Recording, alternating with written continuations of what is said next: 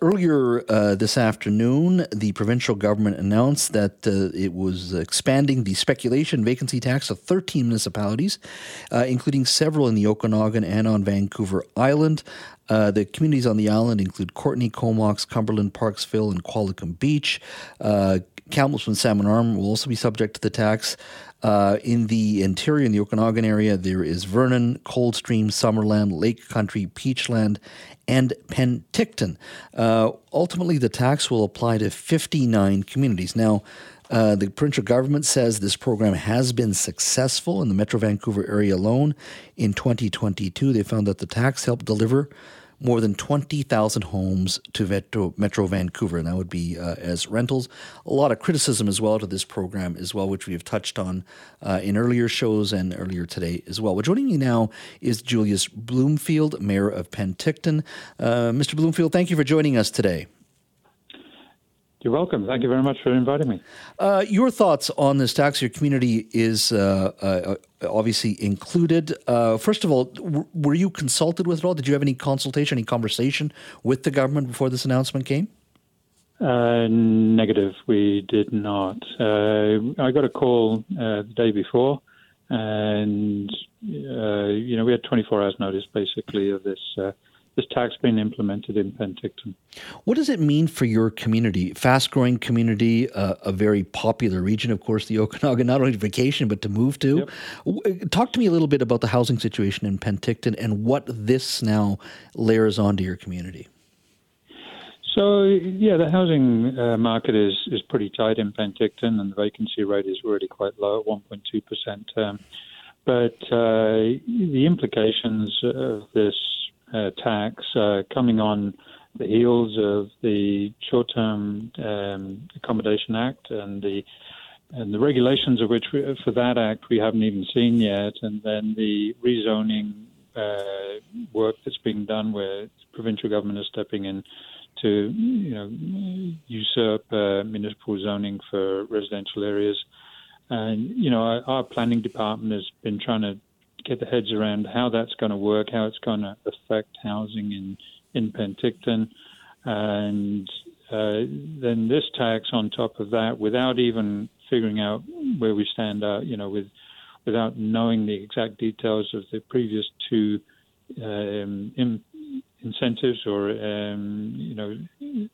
moves that have been made by the provincial government, we're just feeling a little bit out of sorts where, our planning department, they don't know whether they're coming or going. And we're going through a budget process right now. We don't know if we're going to be hiring planners or firing planners, or we're not sure where the market's going to go and how it's going to affect developments in Penticton. We've got half a dozen or so developers that are looking at putting up some developments in Penticton. They're multifamily developments. And the final stages of planning, and some even ready to turn ground. And one of those developers has already pulled out.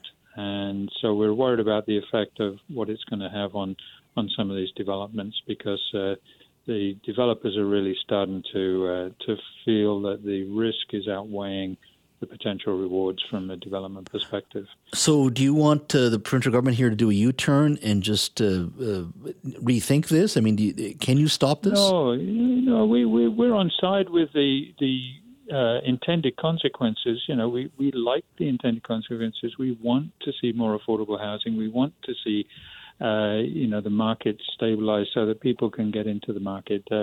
We are on board with that. We would have appreciated some consultation so that we can do some planning towards, a better outcome. And I think that, if the provincial government realize, how these moves are going to affect the housing market in the cities that they're imposing them, I think that, they need to do a bit more consultation and see how that's going to play out. Mm-hmm. And maybe that's going to come in the new year. I don't know, but right now we haven't had that level of consultation. Mm-hmm. Well, you used we've been talking about the speculation tax announcement today. You've got zoning issues for local government, as you say, short-term rentals.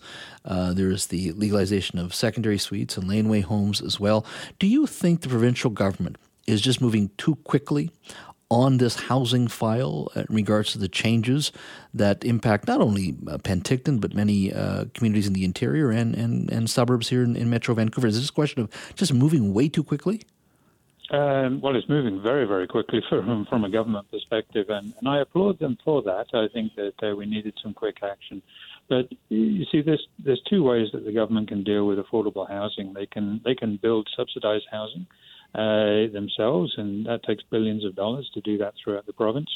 Or they can manipulate the markets to lower the entire real estate market and bring down the values so that people have a better chance of getting into the existing market, in traditional ways. But I think what we need is some consultation with the provincial government and to flesh out what the unintended consequences of these actions may be. And the unintended consequences could well be that, if we see a significant number of developers and developments pulling out, then there's thousands of units that are not going to get built, or they're at risk of getting built. And that is one of the unintended consequences. So let's form a plan as to how we're going to stop that from happening and how we're going to help ensure that those developments are successful, and how we're going to help the people that are going to transition from the short-term rental into long-term rental if they choose not to sell their properties, because they may make a loss. But a lot of the people that we've been talking to that have short-term rental properties, they have no interest in getting into the long-term rental market. And so I think we need to have a very good and honest conversation about the Residential Tenancy Act and how that's stopping some people from wanting to get into that market. Mr. Bloomfield, thank you so much for your time today. Really appreciate it. No problem. Thanks very much.